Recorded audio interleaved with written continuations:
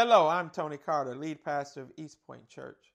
And for the past 8 years, we've called the city of East Point our home as we've sought to point people to Christ through the preaching of the gospel.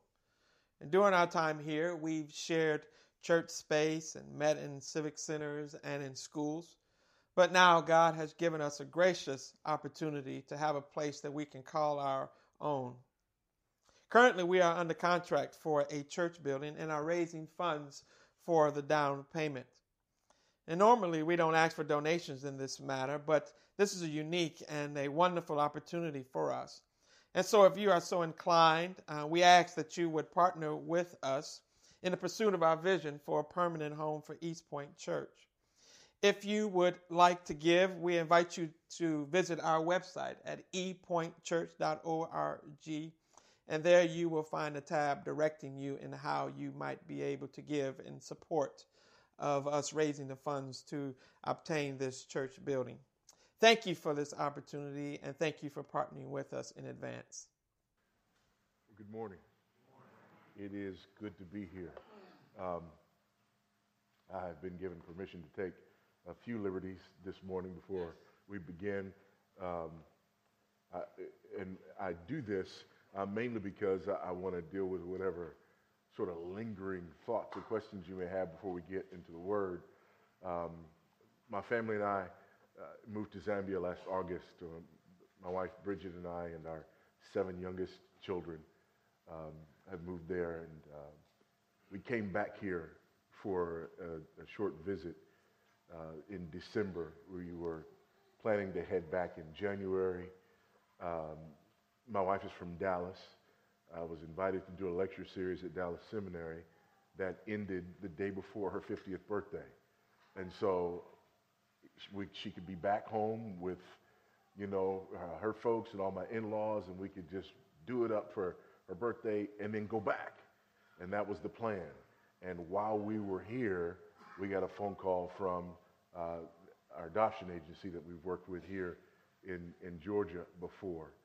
And we just had absolutely no expectation whatsoever that we would get another call for another baby. Just none. First of all, we've got, 9 kids. Who's going to call us, for another baby? Secondly, our age, who's going to call us for another baby? But through a series of events, and because in the adoption world, people like to try to keep siblings together, and a young woman who we'd worked with before, who had made some moves to put her life in a certain track, including having her tubes tied. So a whole lot of stuff had to happen for us to get a phone call, and they called us, and it was interesting because they called us thinking, we understand these people's age, we understand they have 9 children, we understand they live in Zambia, we understand there's probably no way that this is ever going to work out for them, but it's protocol, so they called us. And they called, and when they called, again, we're kind of on vacation, we're kind of resting and relaxing, and got a phone call from them, and I didn't get the call, and I told Bridget, I said, the adoption agency called. I said, really? I said, yeah. So we were hoping that it was the birth mother wanting to get together with us while we were in the States.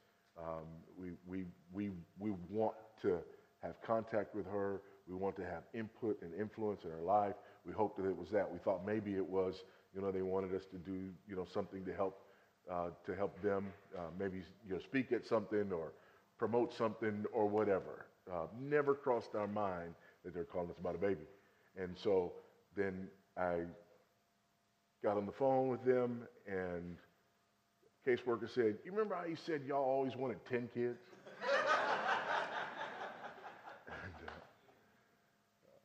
But, again, we don't expect you guys to step up and do this. We're going to show you the circumstances. You don't even live in the country anymore. You don't have your house, so you're probably not even residents. Well, actually, we've been begging God to sell our house, and our house hadn't sold. Houses selling around our house hadn't sold. Or your house hadn't sold. Nope. So y'all still Texas residents. Yep. Oh, check that. And about 10 other things that had to check off, and they all checked off. And then there was the last thing, of course, which was um, Abraham and Sarah deciding that they weren't too old for number 10. And so I got off the phone, and it wasn't even really a discussion. I got the phone, I looked at Bridget, and Bridget looked at me, and we just kind of shrugged. And it was, here we go again. So we've extended our stay. We'll be here until at least the end of March. Baby's going to be born here, actually in Atlanta. Our adoption agency is in Macon. And I'm coming back to preach in 2 weeks at another church here in the Atlanta area, bringing my wife with me on that trip because the baby's due on the 27th. And so that weekend that I'm coming to preach, we're hoping that the baby will be born. We'll go, we'll see the baby. We'll go back to Texas and then come back the next week, looking to take the baby back with us. But of course, we've got to get a passport to take the baby back to Africa. The judge that we have finalized with 6 times out of our 7 previous adoptions has already agreed to waive the 6-month requirement. So our finalization is going to happen immediately. So be praying for us. Be praying for us because we weren't expecting this. And here it is, another baby. So to that end, if you have your Bibles with you, open with me to Romans chapter 13. When I talked to Pastor Tony about today and asked what was happening in the life of the church in terms of preaching, he told me what was going on, and he said that he would like for me to preach on love. I said, I can do that. And so I decided to preach on love, but from a source that may be a little unexpected.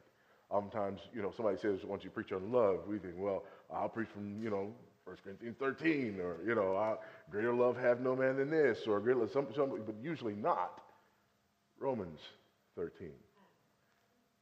But I want to deal with Romans 13 for some very specific reasons, not the least of which is I think we are woefully ignorant on the issue of love, dangerously ignorant on the issue of love, recklessly ignorant on the issue of love. And I believe we are harming ourselves because of our ignorance on the issue of love. We have no idea what it is, no idea what it means. Our definition of love is not only unbiblical, but it is internally self-contradictory, and it's harmful. And so we come at love from one of 2 perspectives. And it's interesting, as an adoptive family, the one perspective that I didn't think of before we started adopting children was this evolutionary biological perspective. And it is evolutionary. It is Darwinian. And most people don't realize that it's Darwinian, but it is a Darwinian evolutionary idea. The idea that love is a byproduct of biology. And that's why we ask questions like, is it difficult to love an adopted child? That question is born out of an evolutionary worldview.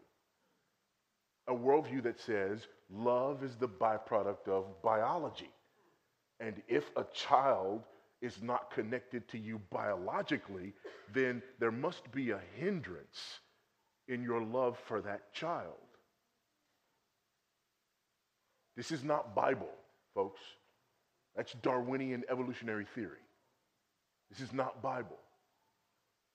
And if you want to know how foolish that is, here's how foolish that is. I don't even answer the question anymore when people ask me about loving, biological children and loving children who came to our family by adoption. I don't even answer it anymore. I answer the question with a question. Are you married? Yes, I'm married. Okay, then let me ask you this question. Who's your next of kin? Well, my spouse. How could you possibly love someone like that who's not related to you biologically?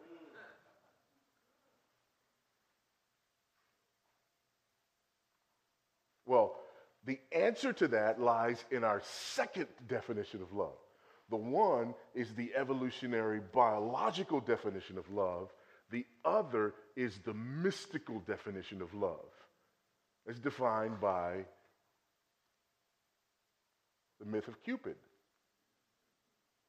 The little cherub who flies around and strikes us with his arrow so that we fall in love. Even the phrase, fall in love. I was just walking along, mind him up.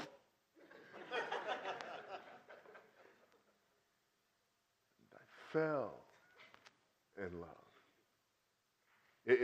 We use phrases like, this thing is bigger than both of us.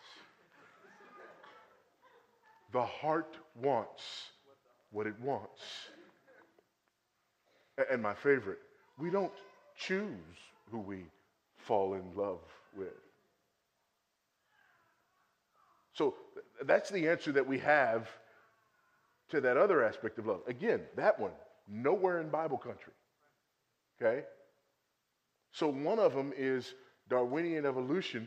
The other one is a myth that comes to us through this sort of Greco-Roman mythology. Neither of these ideas of love come to us from the Bible. Here's why that's problematic. It's problematic because we are commanded in the scriptures to love. And there are people in this room right now who are having difficulties in their relationships with one another and or in their relationship with God because of a flawed and faulty definition and understanding of love. You think God doesn't love you because you don't feel like it anymore. You think you don't love your spouse because you don't feel like it anymore. You think you've come to love another because you feel something for another person that you used to feel for the person that you're married to. And the culture, because of these myths, has basically said to you, hey, the heart wants what it wants. Christian people walking away from each other because they've fallen out of love.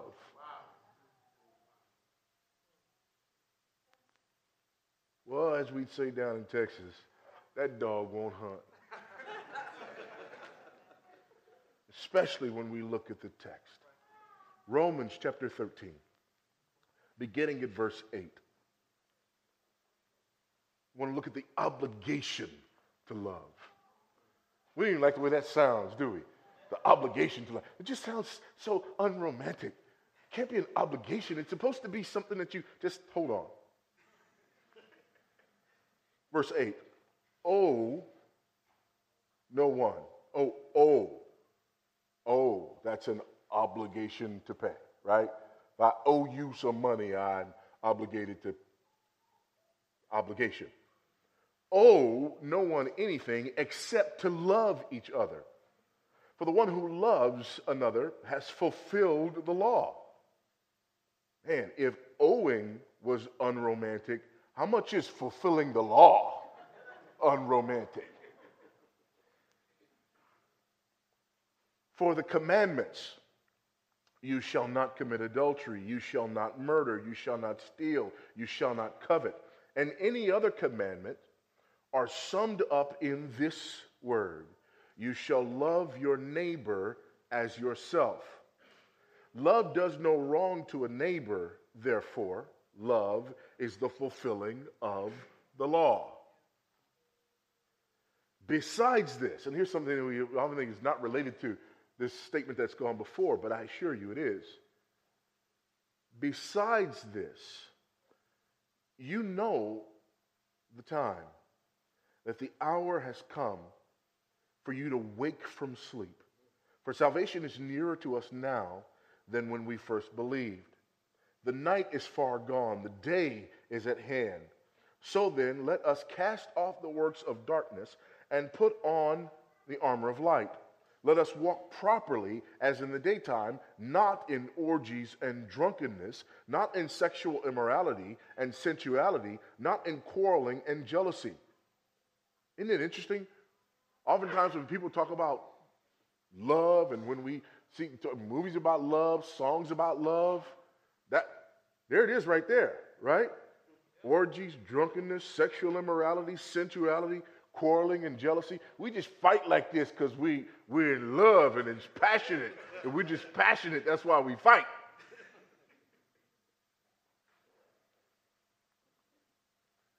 But put on the Lord Jesus Christ and make no provision for the flesh to gratify its desires. Amen. Hallelujah. Praise the Lord. Two halves here of this obligation to love. The law side and the gospel side. It's interesting, isn't it, that it's divided into those two halves, law and gospel. First, when we look on this law side, this is very important. It's essential. It's crucial because it flies in the face of these wrong-headed definitions of what love is. Owe no one anything except to love each other. Why? Well, because of how you feel, because of how you commit. No, for the one who loves another has fulfilled the law. Well, what law have you fulfilled? Next phrase, for the commandments. Well, which commandments? I said 630-something commandments in the Old Testament. Which commandments are you talking about? You shall not commit adultery. Well, that's the 7th in the Decalogue. You shall not murder. That's the 6th. You shall not steal. That's the 8th. You shall not covet. That's the 10th. And then the other commandments, like, number 9 wasn't listed. So, in case you're sitting there thinking, well, you mentioned all those other commandments. You didn't mention that. Yeah, any other commandments.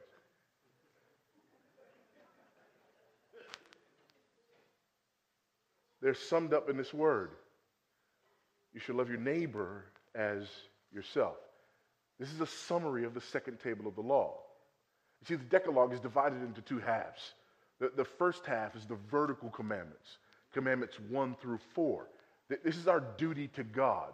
No other God before me. Amen? No graven images. Do not take my name in vain. Honor the Sabbath day. These are our vertical commandments. They have to do with our duty to God. See, when Jesus was asked about the greatest commandment, the question was actually a trap. There are a number of schools of thought. Some would have said that the greatest commandment was the first commandment, right? It's the umbrella for all the rest of the commandments. Some would have said that it was the 10th because coveting is the source for all of our violations of any of the commandments. Others would have argued that it was the 5th because the 5th was a bridge between the first table and the second table. Jesus said the first commandment is love the Lord your God with all your heart, mind, soul, and strength, right? That's 1 through 4. The second is like it, love your neighbor as yourself. We see here, that's 5 through 10. Jesus, what's the greatest commandment? I'm going to have to say 1 through 4, followed closely by 5 through 10.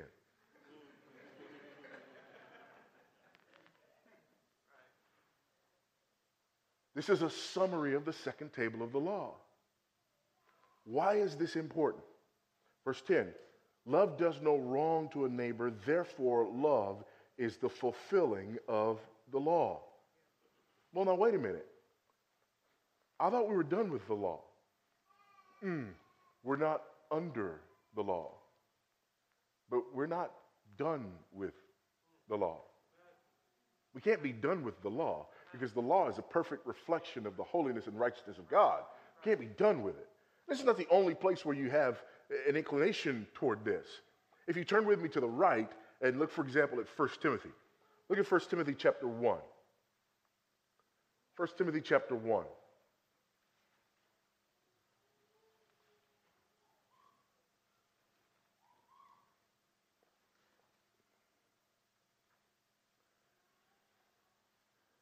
Now we know that, beginning of verse 8, Now we know that the law is good if one uses it lawfully, understanding this, that the law is not laid down for the just, but for the lawless and disobedient, for the ungodly and sinners, for the unholy and profane.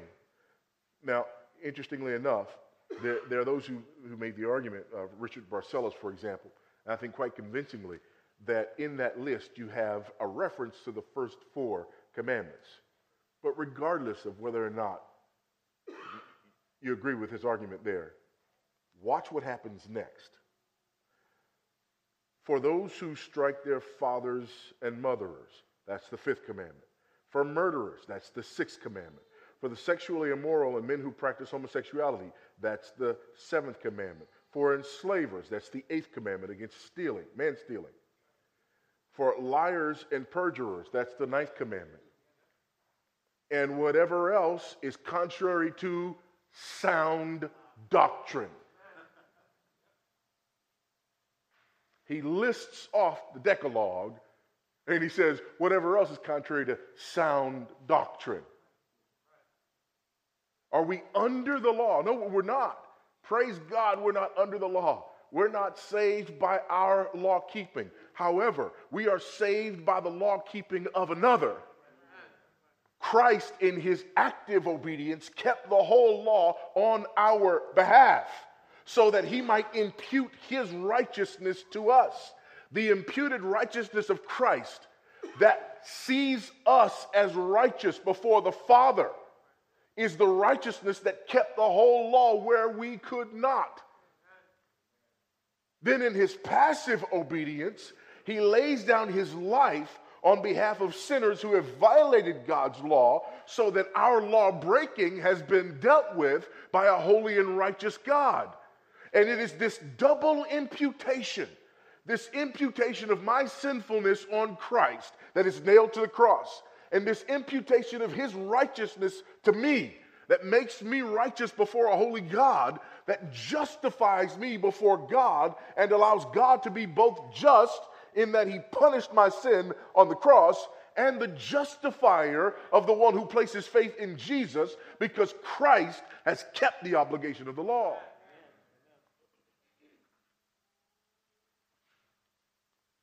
Do we think for a moment that Christ has taken on our sin and laid down his life so that we could then go and live contrary to the righteousness of God?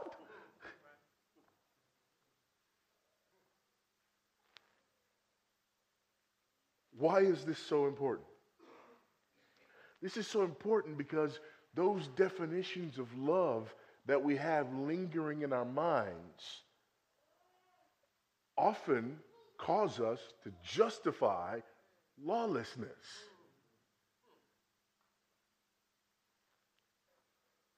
Well, how so? Let's look at it again. Owe no one anything except to love each other, for the one who loves another has fulfilled the law. For the commandments, number 1, you shall not commit adultery. We say we commit adultery because we fell in love with somebody else. The Bible says to do that is not love.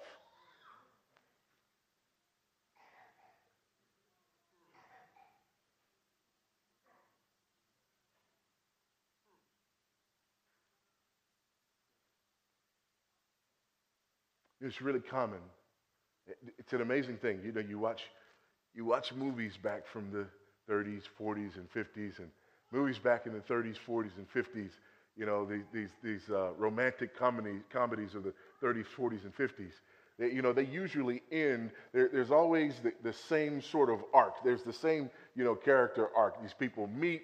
They can't stand each other. They go through the entire movie, sort of at odds with each other, but you can see the sort of tension between the two of them. Something happens, during this character arc that, thrusts them together. They realize, their feelings for each other, and then at the end of the movie, they get married.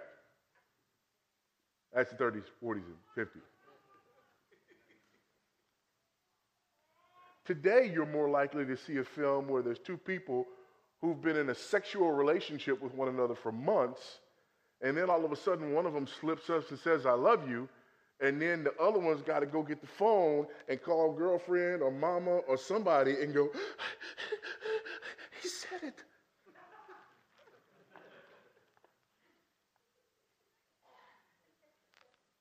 Sex is meaningless. But to say the words, to say that you've finally been struck by Cupid. There it is. That's the real deal. All the while, you've been in violation of the law of the God who is love. God defines love. You don't define love. I don't define love. God defines love. Your feelings don't define love. God defines love.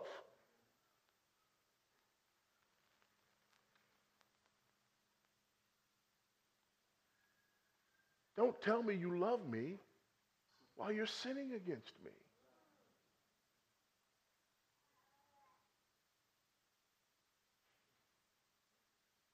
Look at the last verse in this section again, verse 10. Love does no wrong to a neighbor. Therefore, love is the fulfilling of the law. It's interesting. Paul is not here trying to give us a full-on definition of what love is. He's telling us how love acts and what the constraints are around love. We owe love to one another. And I don't just mean parent to child, husband to wife, but I mean brother to brother in the church. We owe love to each other. One of my favorite books is the book of 1 John. It's one of the hardest books to preach, but it's wonderful. Because you almost got to preach the whole thing every time. Just to preach a sermon from 1 John, you got to read like the whole book in order to explain what you're doing in one part of 1 John. There are these tests. John gives these tests, and it's about testing yourself to see if you're in the faith. And one of the tests that he gives is, do you love the brothers? If you are converted, if you're born again, if you're redeemed, if you belong to Jesus Christ, one of the marks is you love who he loves. Do you love the church? Do you love the church, saints? If you don't, John says, you're in trouble. It's like someone coming to me and saying, Bodie, I love you. I just think you and me, we ought to be friends. We ought to be boys. We ought to be aces. I can't stand your wife, though, man.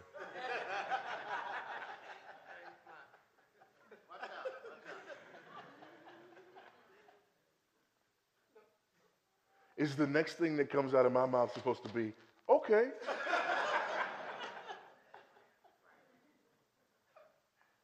Jesus, I love you.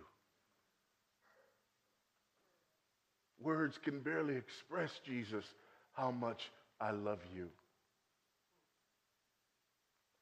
Your bride, whom you love so much that you laid down your life for her, I can't stand her. She is your body, so I don't love your body, but I love you.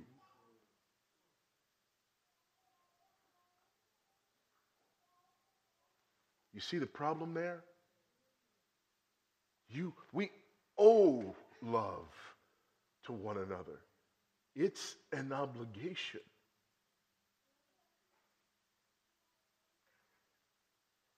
Well, it just seems like to me that if you really do love, that you wouldn't see it as an obligation. That if it was really love, that it should be something that you want to do all the time, that you feel like doing all the time, that you're glad to do all the time. Really? Father, if there is any other way, let this bitter cup pass from me.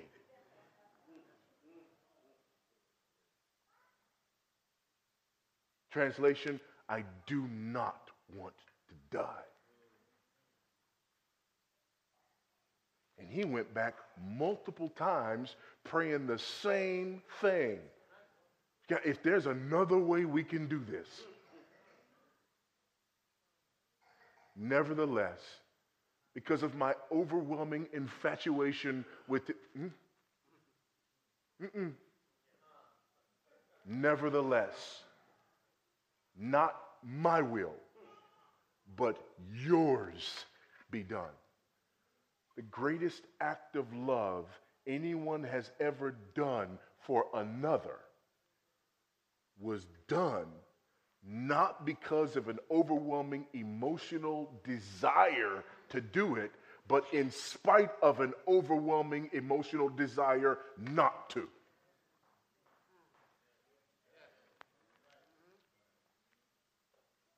And in fact, in this, Jesus answers the question of the second half. How do you do this? How do we fulfill this obligation? That last line, but put on the Lord Jesus Christ and make no provision for the flesh to gratify its desires. There's the answer right there. The gospel does this. It's the gospel that does this. It's the gospel that gives us a picture of this, and then it's the gospel that does this in us. The gospel picture of this is this. Jesus dies. He lays down his life on behalf of his bride. He did not feel like doing that for his bride. However, remember, nevertheless, not my will, but yours be done. It was his commitment to his Father that gave him what he needed in order to love his bride the way she needed to be loved.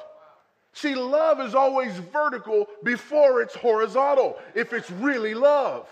So it is our overwhelming love for God, because he first loved us, that gives us both the desire and the ability to take that love horizontal. Jesus looks at his bride and says, I don't want to do this. However, because God is God, he does it in spite of the fact that he doesn't want to do it. So don't tell me you don't feel like loving your spouse. Run to the cross and ask Jesus what you're supposed to do when you don't feel like loving your spouse.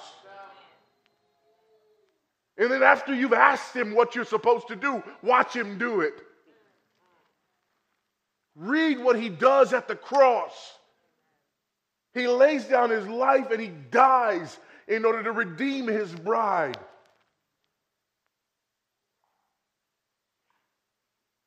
His bride doesn't become all that he desires her to become, and then he lays down his life.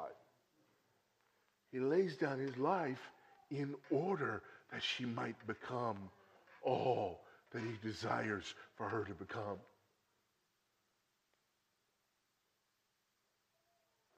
You can have Cupid and Darwin. Give me that.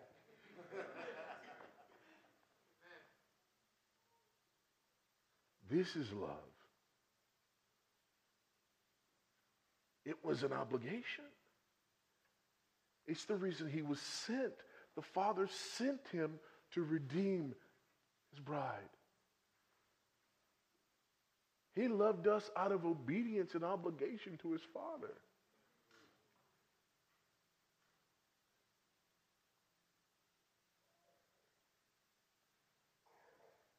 Are you really going to argue that romanticism trumps that? The romanticism that has given us a culture filled with, I love you, I love you, I love you, and 6 months later, I don't want to see you no more. I love somebody else.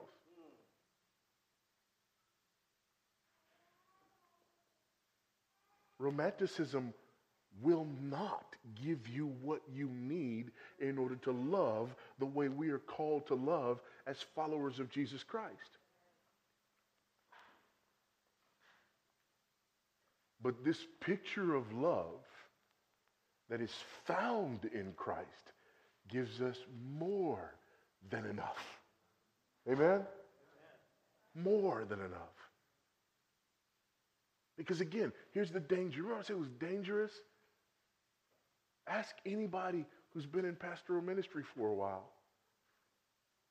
You see it happen. People who come in and they're done. They're finished. They're through. And they don't say it out loud.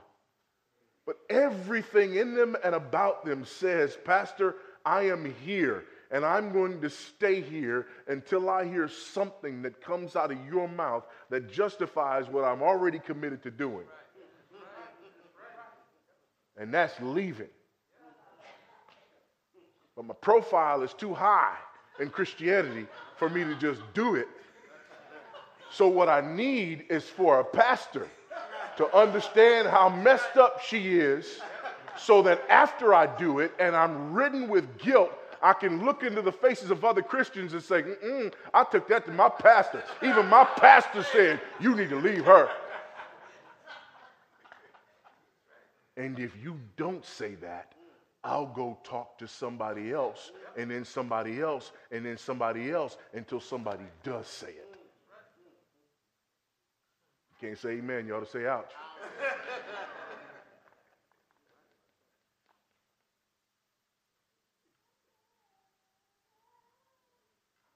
And we sit there and say things like, I just don't, you just don't understand. You do not understand how miserable I am.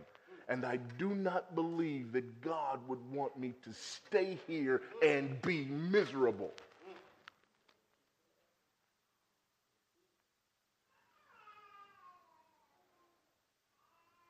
What are you doing, Pastor? No, I'm just taking in what you just said. I'm just taking it in. Well, what do you mean, Pastor? You okay? I might not be, because I'm trying to take in what you said. You're going to leave your spouse because you're miserable, and you don't think that God would want you to stay and be miserable. Now, I'm trying here.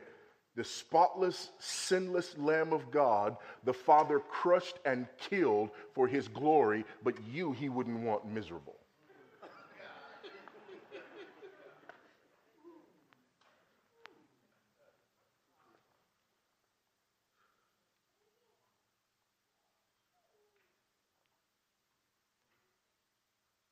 Am I making light? No, I'm not making light.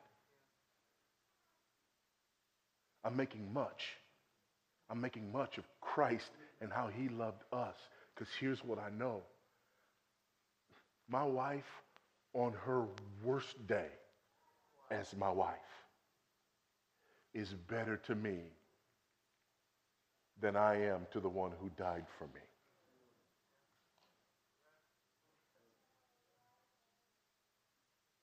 And even if she's not, I must believe that the one who died for me and for her can and will give me what I need in order to endure until she is.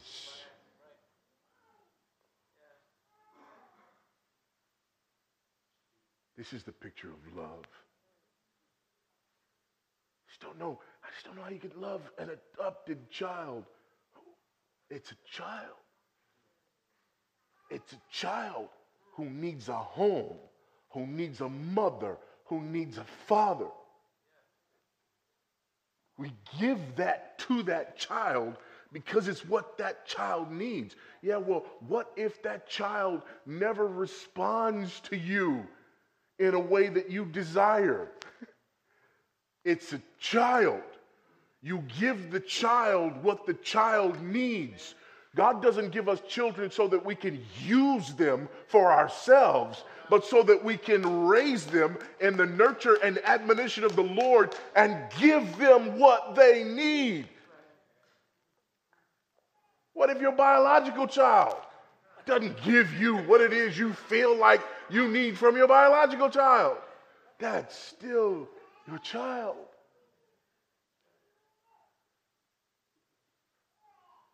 And you love them because of the picture that we find in both the law and the gospel. And the one who fulfilled the law on our behalf and died and rose again on our behalf.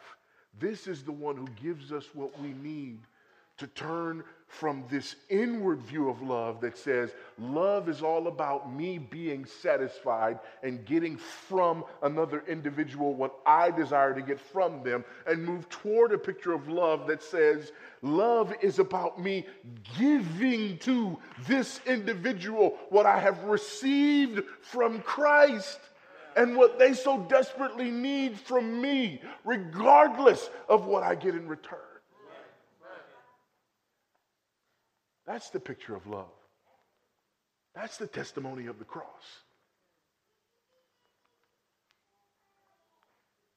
But here's the beauty. This is the beauty of it. The beauty of it is that in the midst of all of that, when that is your attitude towards love, toward your spouse, toward your child, toward your brother or sister in Christ, there are very few Christians in the history of the world who've ever lived their life giving away that kind of love and never had a moment where it came back. Amen, somebody. Amen?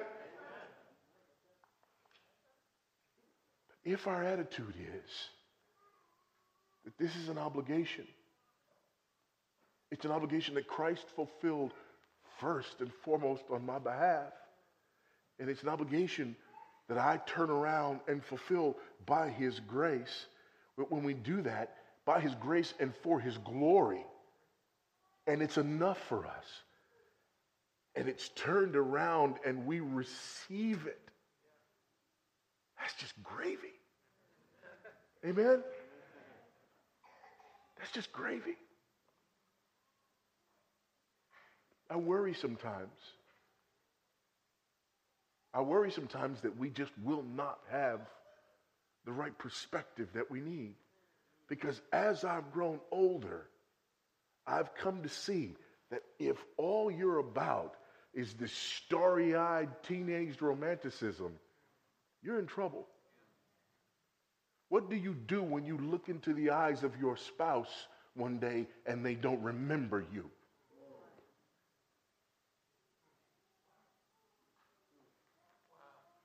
How do you love them then with the Darwinian, mystical kind of love?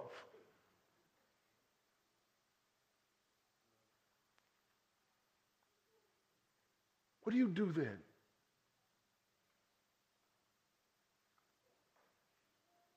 How do you make it through those difficult days that you have to go through?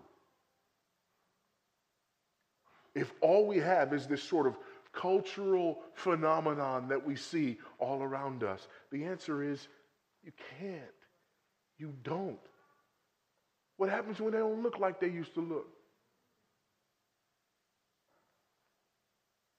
What do you do? Where do you go?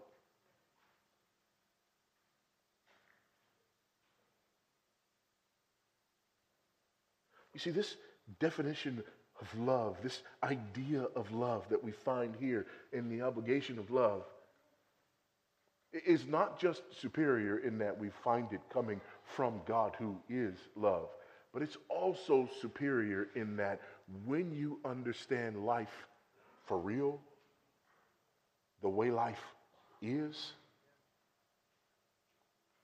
this is the only love that can endure real life.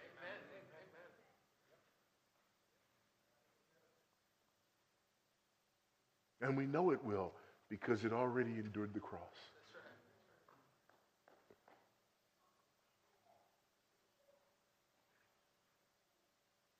And for some of you, that's what you need to know today.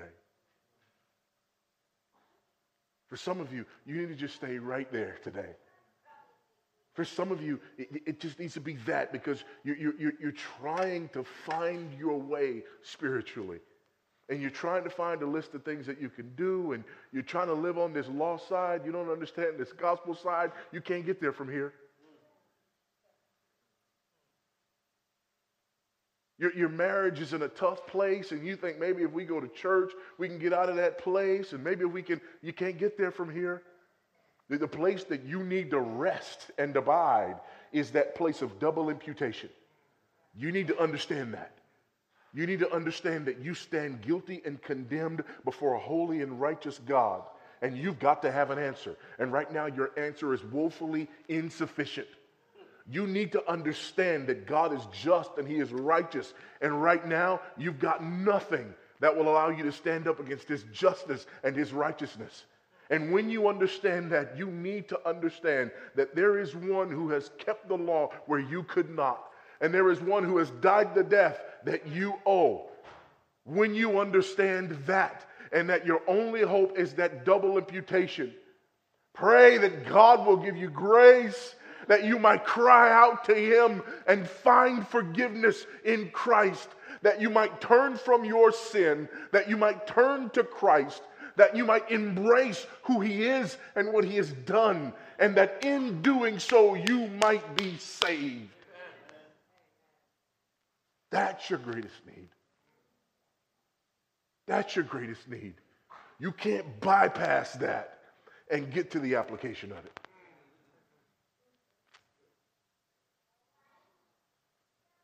Rest in that. Be found in that. Because therein lies not only your greatest need, but your greatest hope.